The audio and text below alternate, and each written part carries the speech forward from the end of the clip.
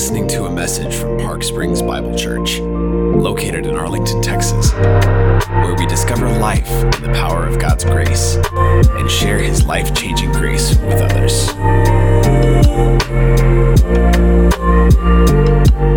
Join us as we hear from the Word. Good morning. If you have not made your way there already, I would encourage you to get out a copy of God's Word and turn to Romans chapter 10, where we will be spending our time this morning. So if you've been journeying along with us, I hope you feel up to speed as we enter into this text this morning, and hopefully the reading of it already got your mind in the direction we need to go. So for our purposes this morning, these past several weeks, we've taken some very specific and intentional time to really break down Romans chapter 9, which has some interesting and at times confusing texts and things to mull over. But since we took all that time, now we got to speed up a little bit. So we are going to get through all of chapter 10 this morning. And so I think to set the tone for it, I would just like to read for you again Romans 10, verse 1, because I think it'll set us up for where we are going this morning. Paul writes this. He says, "Brothers, my heart's desire and prayer to God for them is that they may be saved."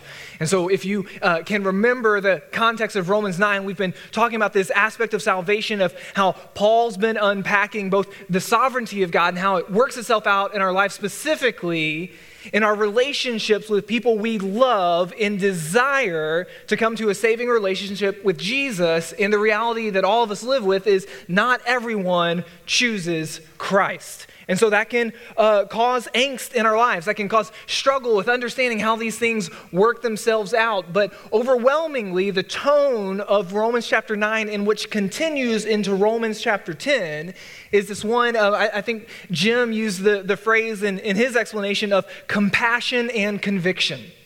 That we have this conviction about the things of God, about who Jesus is, how our salvation is found only in Him, and we have compassion deep within our hearts for the people that we love who have not met Jesus Christ, who have not experienced that saving relationship. And so Paul is re-emphasizing that reality. He says, "My heart's desire in prayer to God for them." Who is them? He is referencing his countrymen, fellow members of the Jewish nation who have not recognized Jesus as Lord. So his brothers and sisters, his neighbors, his friends, his family. His desire in prayer to God is that they may be saved. And so I think one of the things we need to recognize this morning is that if we are lacking a conviction or compassion for others to meet Jesus Christ, our heart needs to be reoriented, as we say before we kick off each service. And so we can just be honest with ourselves, ideally, is that if you are going through life and you are contented to be in the religious setting, to come into the church, and you just kind of feel good about how things are going in your own life or your own relationship with the Lord, but you are devoid of a desire to see other people meet Jesus and experience the fulfillment of a relationship with Him, we need to pray to the Holy Spirit to stir that within us. We need to desire and pray that others would meet Jesus Christ and be saved by a relationship with Him. One of the features we get a lot within the book of Romans and what we've been covering in Romans chapter 9 is the reality of how people are not saved. So Paul's done a lot of corrective work because he is speaking to in a religious setting with people who have ideas about what it means to be right with God. So we've talked about that a lot, how the Jewish notion of the law, that they pursued a righteousness that was not based on faith, but on their religious rituals, their religious upbringing, their heritage. And so we have talked a lot about, okay, like this is what it means to not be saved, that you could pursue these religious ends, but the result would not be this right standing with God, which might leave you asking the question like, okay, if that's all the wrong ways to pursue this idea of a right relationship with God, we should ask ourselves like, okay, how is a person saved? How did I end up in this situation where I am receiving the favor of God? That is a good question to ask. And I think that's why we have Romans chapter 10, Paul is going to unpack the positive aspect of how one begins a relationship with Jesus, how we are called into this faith family, because we've really unpacked the reality that it's not going to be this idea of works. We can't pursue it based off that. And so that's where Paul is going in Romans chapter 10. And since we're covering the entire chapter, all 21 verses, we're kind of just going to work through it. And some verses are going to get a little bit more emphasis, and some we might have to be a bit more brief on to get through us with this morning. But this is what he says following verse 1. Once again, still talking about people who have a religious upbringing but have misunderstood the message of God. This is what he says, "For I bear them witness that they have a zeal for God, but not according to knowledge. For being ignorant of the righteousness of God and seeking to establish their own, they did not submit to God's righteousness. For Christ is the end of the law for righteousness to everyone who believes. For Moses writes about the righteousness that is based on the law, that the person who does the commandments shall live by them. But the righteousness based on faith says, 'Do not say in your heart, who will ascend into heaven, that is to bring Christ down, or who will descend into the abyss, that is to bring Christ up from the dead.'" Let's pause right there. So once again, although he has explained it a lot, Paul's just reiterating, re-emphasizing that the reality of our righteousness is not based off of our own works. I mean, we've said that many times at this point, but I think our humanness is prone to go in that direction, that we have to do something special, we have to achieve something in order to enter into this relationship with God. And that's what Paul is saying right here. Like, hey, people had a zeal for it, but they missed the mark because they thought it was dependent upon them. And so he's quoting from the book of Deuteronomy right here, Deuteronomy 30. It kind of expounds this idea, and it says, God proclaiming to the nation of Israel, like, hey, you don't have to go looking for the word of God. So you don't have to do something special. You don't have to achieve it. You don't have to accomplish something to understand, to receive the word of God. So he's saying like, hey, you don't have to go up to heaven. You don't have to go someplace special. You can't take yourself up to heaven anyways. And you don't have to bring Jesus up from the grave. So you do not have to accomplish any of this saving work. God has proclaimed it to you. And so that's what he's talking about right here, this Old Testament reference that they would have understand of God saying like, hey, you don't have to go looking for the word of God. You don't have to go to a special place or a secret place to go find this treasure. Like God is proclaiming it to you. And this is what he says in verse 8. He says this, "But what does it say? The word is near you, in your mouth and in your heart. That is the word of faith that we proclaim." And so if we have talked about, thought about, meditated on this reality of we are not saved by works or pursuing our own righteousness. So how does this saving work take place in our life? And Paul's giving us some clues right here. He puts this special emphasis on the word of God. God's proclaimed word. And so he's saying in verse 6 and 7 that you don't have to go looking for it. It has been brought to you. And that's what verse 8 is talking about. The word is near you, in your mouth and in your heart. That is the word of faith that we proclaim. There is this emphasis on the word of God in the saving work of God throughout the entire world. And this is not a new idea for the Jewish people. And this is something that becomes more evident and more clear in God's unfolding of history. But this is one of the things God said to his people about this reality of the word of God being proclaimed, and that being the first step in the saving of God's people. The prophet Isaiah 55, 10 and 11 says this, "For as the rain and the snow come down from heaven, and do not return there, but water the earth, making it bring forth and sprout, giving seed to the sower and bread to the eater, so shall my word be that goes out from my mouth. It shall not return to me empty, but it shall accomplish that which I purpose, and shall succeed in the thing for which I sent it out."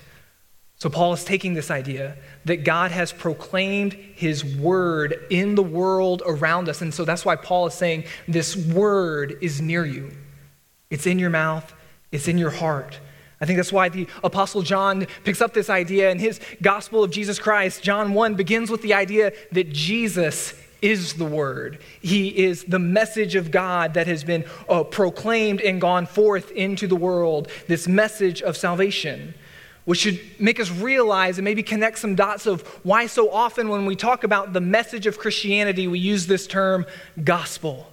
We talk about the gospel of Jesus Christ. The gospel is this term we utilize because it is a message. It is news. It is a proclamation of the truth.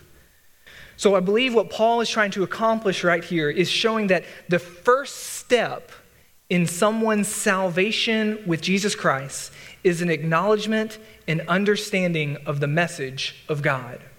The word is near you. The word is in your mouth and in your heart. You don't have to go seeking for it. God sends it to you. God sends his message of truth, his message of salvation. You know, an interesting aspect of being a pastor and such a joy and a privilege, and it's one of those things that just kind of keeps you in ministry long term, are the times you've been able to be with someone when they experience this for the first time.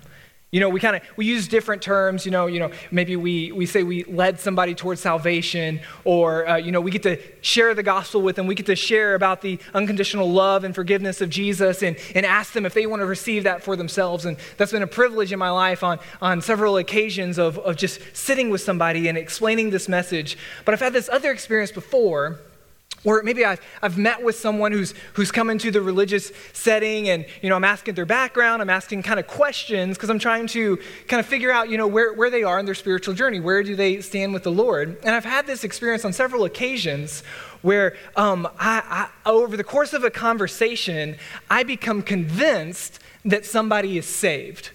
Just based off what they're telling me, that I think God has done that work. He's accomplished that salvation in their life. But depending on their background, they might not have kind of the churchy words we usually attach to this idea of salvation. And that's always an exciting time for me because I see the word of God just being lived out in somebody's life, because somebody might come in and be like, I don't really know why I'm in church. I didn't grow up in it. This hasn't been a part of my life. But, for some reason, a couple of months ago, I just desired to start reading the Bible, and I just read the Bible, and then I wanted to do this and I wanted to do that, and I've just ended up in church. And it's so exciting for me as a pastor and as a fellow follower of Jesus to see these realities come forth in somebody's life. That God's word, whether you know how to articulate it or put it in the lingo that we get used to within the church, could be near someone and affect someone, and they could internalize it and believe it and be radically changed by a relationship with Jesus, and then not even know how to articulate what has happened. And that's been such an exciting moment for me when I get to kind of explain to somebody hey, I think what you're talking about is what Jesus talks about in John chapter 3. When it says, if you want to experience eternal life, you have to be born again. So this change that you're trying to figure out how to put into words of why you used to never care, but then all of a sudden you care and you want to do these things that you never wanted to do. It's because I think that Jesus has saved you. I think you've, although you might not have known how to put in the words, you've accepted his message that has been proclaimed in all the world. Paul continues, verse 9 and 10. He says this, if you confess with your mouth that Jesus is Lord and believe in your heart that God raised him from the dead, you will be saved. For with the heart one believes and is justified, and with the mouth one confesses and is saved. If you are a person who likes to memorize, I would encourage you to commit Romans chapter 10, verse 9 and 10 to memory. It explains the most important reality in all of our existence, what it means to come into a saving relationship with Jesus Christ. And in fact, if you have been around the faith, and if you've ever been in the position where you wanted to help someone else understand this gospel, this message of Jesus, the book of Romans is incredibly helpful for that. And we've taken all these weeks to kind of unpack these different realities of Paul's clarification of the gospel. But, sometimes we have those moments where, maybe we don't have 6 or 7 hours to walk through the entire book and point out all the histories and different lessons. There's been this little tool that Christians have utilized for decades now that we just call the Roman road of salvation. because it is a succinct way to explain to somebody what we believe, the message of God that has gone out into the world that has the power to save people. And so, once again, I would encourage you to commit portions of the Bible to memory. So it's always with you. As the Word of God says, hide it in your heart. Like, keep it with you always. Let it dwell in you richly, so that also it will be an encouragement to you, but then you will be ready to share with other people who maybe they don't understand, but they have a desire, like God's pulling on their heart. And so, hey, if you got notes or if you're jotting things down, I would encourage you to commit these verses to memory. Romans 3:23, Romans 6:23, Romans 5:8, Romans 10:9 and 10, and Romans 10:13. If you've ever struggled, hey, I don't know how to explain my faith to somebody else, these will walk you through it. It's a pretty simple progression that can be very helpful in explaining to other people what we believe about Jesus Christ. But I love Romans 10:9 and 10. We get two things interacting here that Paul is talking about. We get both belief, but then we also get action. Let me read it again for you. This is what he says. If you confess with your mouth that Jesus is Lord and believe in your heart that God raised him from the dead, you will be saved. So we get both of those things that are interacting. So one is a heartfelt belief, which is something we cannot fake or manufacture. So even if you got the confess with your mouth part, if it is not anchored by an internal conviction about who Jesus is, both of those things have to work in tandem. And in fact, you see that all throughout the scriptures. When it talks about belief, it is always connected to an action piece. And there might be different ways to define faith, because we talk about the reality that it's only faith in Jesus that will save you. And I think that would be a really simple way to grasp this idea of biblical faith. It is belief plus action. You always get those two things in tandem in the scriptures, because it does talk about the reality that you could believe, or, it talks about in the New Testament, even the demons believe in Jesus, but that's not the same thing as a saving faith. So what Paul is describing here in this salvation work that transpires in our life to bring us into relationship with God is an internal belief, a conviction that is marked by external action. Believe in your heart, confess with your mouth, and you will be saved. We get those two things going on together. And it all began with the Word of God, the message of Jesus, the proclamation of the truth going out into the world. A little bit later in the passage, Paul actually quotes Psalm 19, that what we would call is an idea of general revelation. So Psalm 19 says, the heavens declare the glory of God, and the sky above proclaims his handiwork. And so the psalmist is saying the message of God has gone out into all the world. And Paul has already talked about this idea back in Romans 1, talking how we stand condemned, that everybody will be held to an account because the message of God has been clearly perceived throughout all people. And so there is this reality that people can know and understand their need for a Savior. And so that is part of the Word of God going out to the people he created. But then there are those special moments when in the sovereignty of God, our understanding of our need and our understanding of who he is gets united in our hearts, and we place our faith in Jesus. This has been called at times by different theologians the effectual call of God. It is the starting point of all of our salvation. I want to put a little chart up on the screen for you to help us understand this reality. And just know, sometimes this is talked about in different ways, but there is this reality that our salvation brings us into union with Jesus Christ. And so the Puritans used to call this idea the golden chain of salvation, because as you read through the New Testaments and even some of the writings of Paul that we've already addressed in this study, is that there's all these different aspects of our salvation. Paul talked about in Romans 8 that those who God foreknew, he also justified. Those who he justified, he also glorified. You might have heard some terms like sanctification and all these different aspects of our salvation, because it's this incredible work of God bringing spiritually dead people alive in a relationship with him. So there are all these different aspects of our salvation, how they all work together in this incredible thing God does with his people to call us to himself. And none of these things are separatable from each other, like they are linked. This work God does is kind of this mystery component of how all these things transpire in our life. But the reality is that begins with God calling out to his people and us responding in faith. It's the effectual call of God for us to be joined in him and experience the salvation that is offered to us in Jesus Christ. Skip a little bit down the page. Verse 17, I think, sums up this whole idea. It says this: faith comes from hearing, and hearing through the word of Christ. You know, this idea of word is a unique component of Scripture that is used in a lot of different ways throughout the entirety of the narrative of the Bible, but also the idea of hearing has a special emphasis that is sometimes lost on us.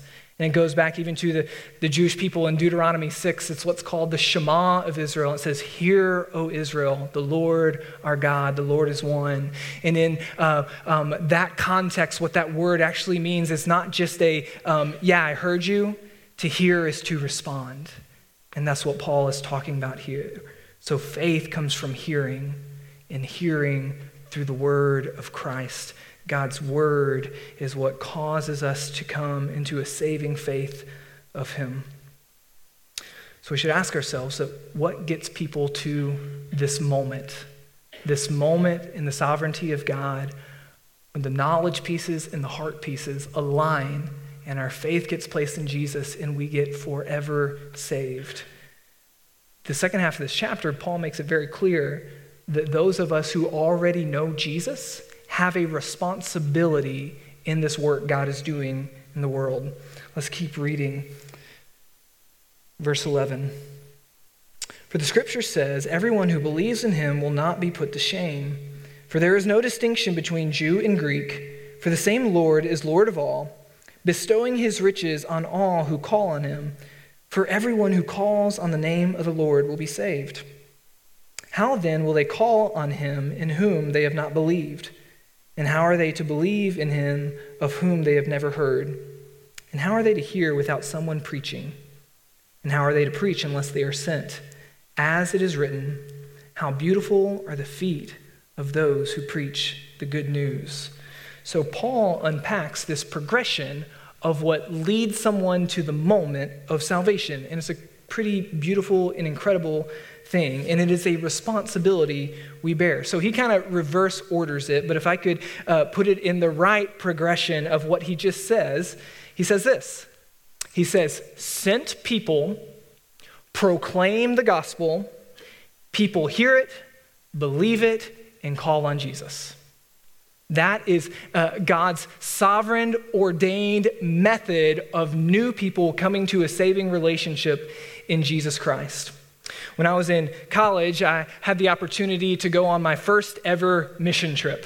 And I was super excited. I'd never been outside the U.S., but I signed up for this opportunity, and I was going to get to go my first summer of college. And so I went through this organization called Go Now Missions. They send college kids on summers all over the world. So I signed up, and I got assigned to go to the country of Kosovo, which I had never heard of, but it was in Eastern Europe, and I was excited and getting prepared, and part of that aspect that a lot of you are probably familiar with is the fundraising.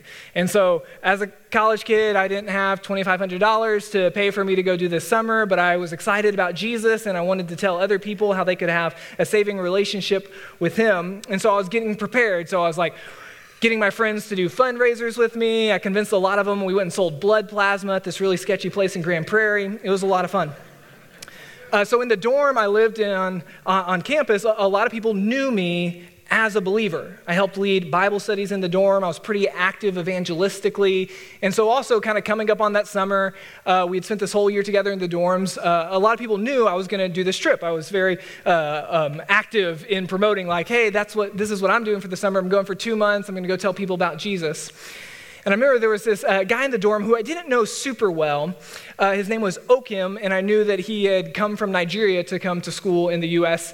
We had played ping pong a couple of times, but other than that, we hadn't spent a lot of time together. And he came up to me one day in the dorm and said, "Hey, Jared, I heard you're going on a mission trip." And I was like, "Yeah, I am." He's like, I'm a part of this Bible study that meets off campus. Would you come to this Bible study I'm a part of and tell us about your trip?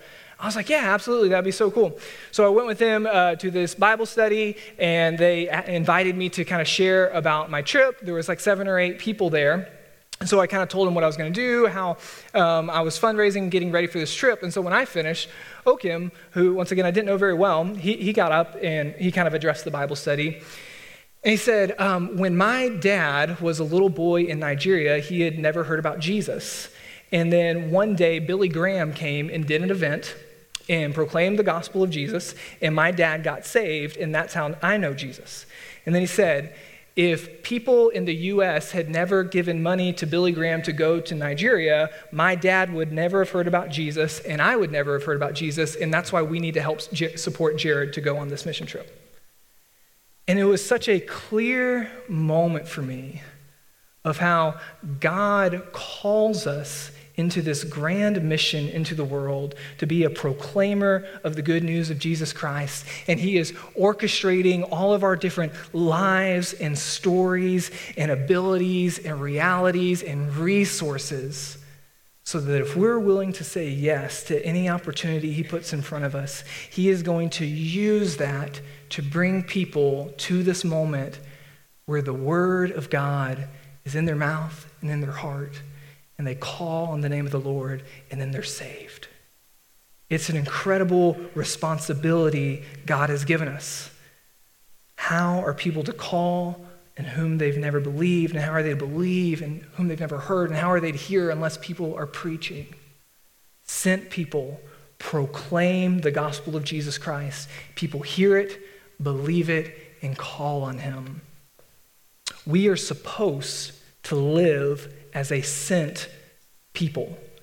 You might not have viewed your life in that regard, but that is what Jesus says about your life. It is the language of the New Testament for those who are disciples of him. In fact, Jesus actually makes the statement that says, as the Father sent me, so I send you. Paul goes on later to explain it to the church in Corinthians. In 2 Corinthians 5, he says, it's as if God makes his appeal through you that others would be reconciled to God. That is the role we have in God's saving work in the world. We are a sent people. It is our job to proclaim the word of God so that people can hear it, believe in it, and call on Jesus. As it says, faith comes from hearing, and hearing through the word of Christ. Verse 18, but I ask you, have they not heard? Indeed they have. For their voice has gone out to all the earth, and their words to the ends of the world. But I asked, did Israel not understand? First Moses says, I will make you jealous of those who are not a nation. With a foolish nation I will make you angry. Then Isaiah is so bold as to say, I have been found by those who did not seek me. I have shown myself to those who did not ask for me. But of Israel, he says, all day long I have held out my hands to a disobedient and contrary people. So as Paul is explaining this reality and clarifying the gospel, he is still seeking to make it clear that God is fair in his dealings towards his people. That there is one mode, one means of salvation, whether you have a Jewish background or a Gentile background. It is the Word, which is Jesus Christ, and it is faith in him alone that saves us. And so I love, as Paul is unpacking this, where this chapter ends off in verse 21, he says this. He says, all day long I have held out my hands to a disobedient and contrary people. The word of God that has gone out into all the world that we have received and that we have placed our faith in is that it is not that we are an awesome people. It is that God is a gracious God who is merciful and loving and long-suffering and continues to offer himself to his people. So I think there's two realities we can think about this morning. One is maybe you are still on the fence about your relationship with Jesus Christ. That you have been in the religious setting, you have pursued some moral ends, but maybe that idea of faith, of placing all your hope, all of your trust, all of your satisfaction in Him, maybe that word has still been around your life, but it is not ever united with belief and action for you to enter into that saving work with God. And sometimes in that moment, we self-disqualify. That, I've heard it enough times and I said no to it, that there's no way the extension, the message of grace is still on the table for me. And this is what Paul is saying that God says to all His people. He says, all day long I've held out my hands to the disobedient and contrary people. That's how I feel sometimes just about my life every day, and the grace and mercy and love I've experienced to God, that I have been a disobedient and contrary person in my pursuit and faith of Jesus. And when I turn to the Father, He's holding out His hands, extending the love and grace He always has towards me. What an incredible reminder to all of us this morning, whether we have met Jesus or not. That's the message of God, that His word has gone out and He is extending Himself on our behalf. But on the other side, if you do know Jesus, like if you have confidence that moment has transpired in your life where the word was there and you responded in belief and you entered into this relationship with God, it is clear from the scriptures that we have a responsibility, that it is God's sovereign ordained desire for us to participate in the bringing of people to faith in Jesus Christ. We have a role to play. Faith comes through hearing, and hearing through the word of Christ. How do people hear? We tell them. We tell them about Jesus. In Luke chapter 10, verse 2, Jesus made this statement when He was looking at people, and then using an agricultural reference, He says this. He says, "The harvest is plentiful, but the workers are few." It's kind of an indictment of us as people, but we should always remember this. There are more people who desperately want to hear the message of Jesus than people willing to share it. We have a responsibility in God's plan in the world. Let us be a sent people who take seriously our role that God has given us to be proclaimers of His word in all the world. Let us be the people with beautiful feet who bring the good news in every situation and circumstance, with our neighbors, with our friends, with our co-workers, with our family members. Let us tell them about the good news found in relationship with Jesus Christ. The pastor Spurgeon in England back in the 1800s, he just had a turn of phrase like few others. So he gets quoted a lot. And there's this Spurgeon quote that always has just kind of stuck with me because it just evokes an image of how we should have compassion on those who are proceeding through life without a relationship with Jesus. So I'm going to read this quote, and this is where we will leave off this morning. He said this: "If sinners be damned, at least let them leap to hell over our dead bodies. And if they perish, let them perish with our arms wrapped about their knees, imploring them to stay. If hell must be filled, let it be filled in the teeth of our exertions, and let not one go unwarned and unprayed for." Romans 10 verse 1 says, "Brothers, my heart's desire and prayer to God for them is that they may be saved." Would you pray with me? Father in heaven, we thank you for your word, for the eternal word. We thank you for Jesus, for your message of salvation that you have made clear to us, how it is not our own righteousness, but your righteousness you give us when we believe in Jesus Christ.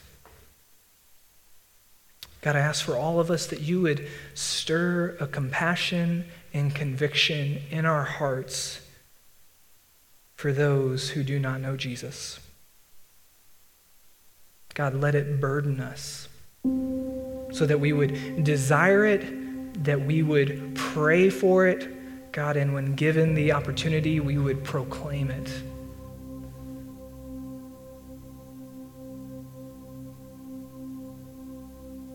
God, we ask, I'm sure there are so many names and faces that come to mind when we think about those who don't know you. God, and I don't know all the names that would come to people's minds, but you do, God. So I ask in the name of Jesus that you would save those that are on our hearts. God, that you would use us in their lives to be proclaimers of the truth. God, we ask for miracles to take place, for people's hearts to be softened to your gospel, that people who have rejected and turned away would be brought in. God, thank you for the promise of your word given to your people, that your word will not return void, but will accomplish what it was set out for. God, I ask that you use us, that we would be a link in somebody's chain of their story of encountering you and experiencing your grace and forgiveness and purpose. God, let us be faithful in proclaiming you to those who don't know you. I ask this in the name of Jesus Christ.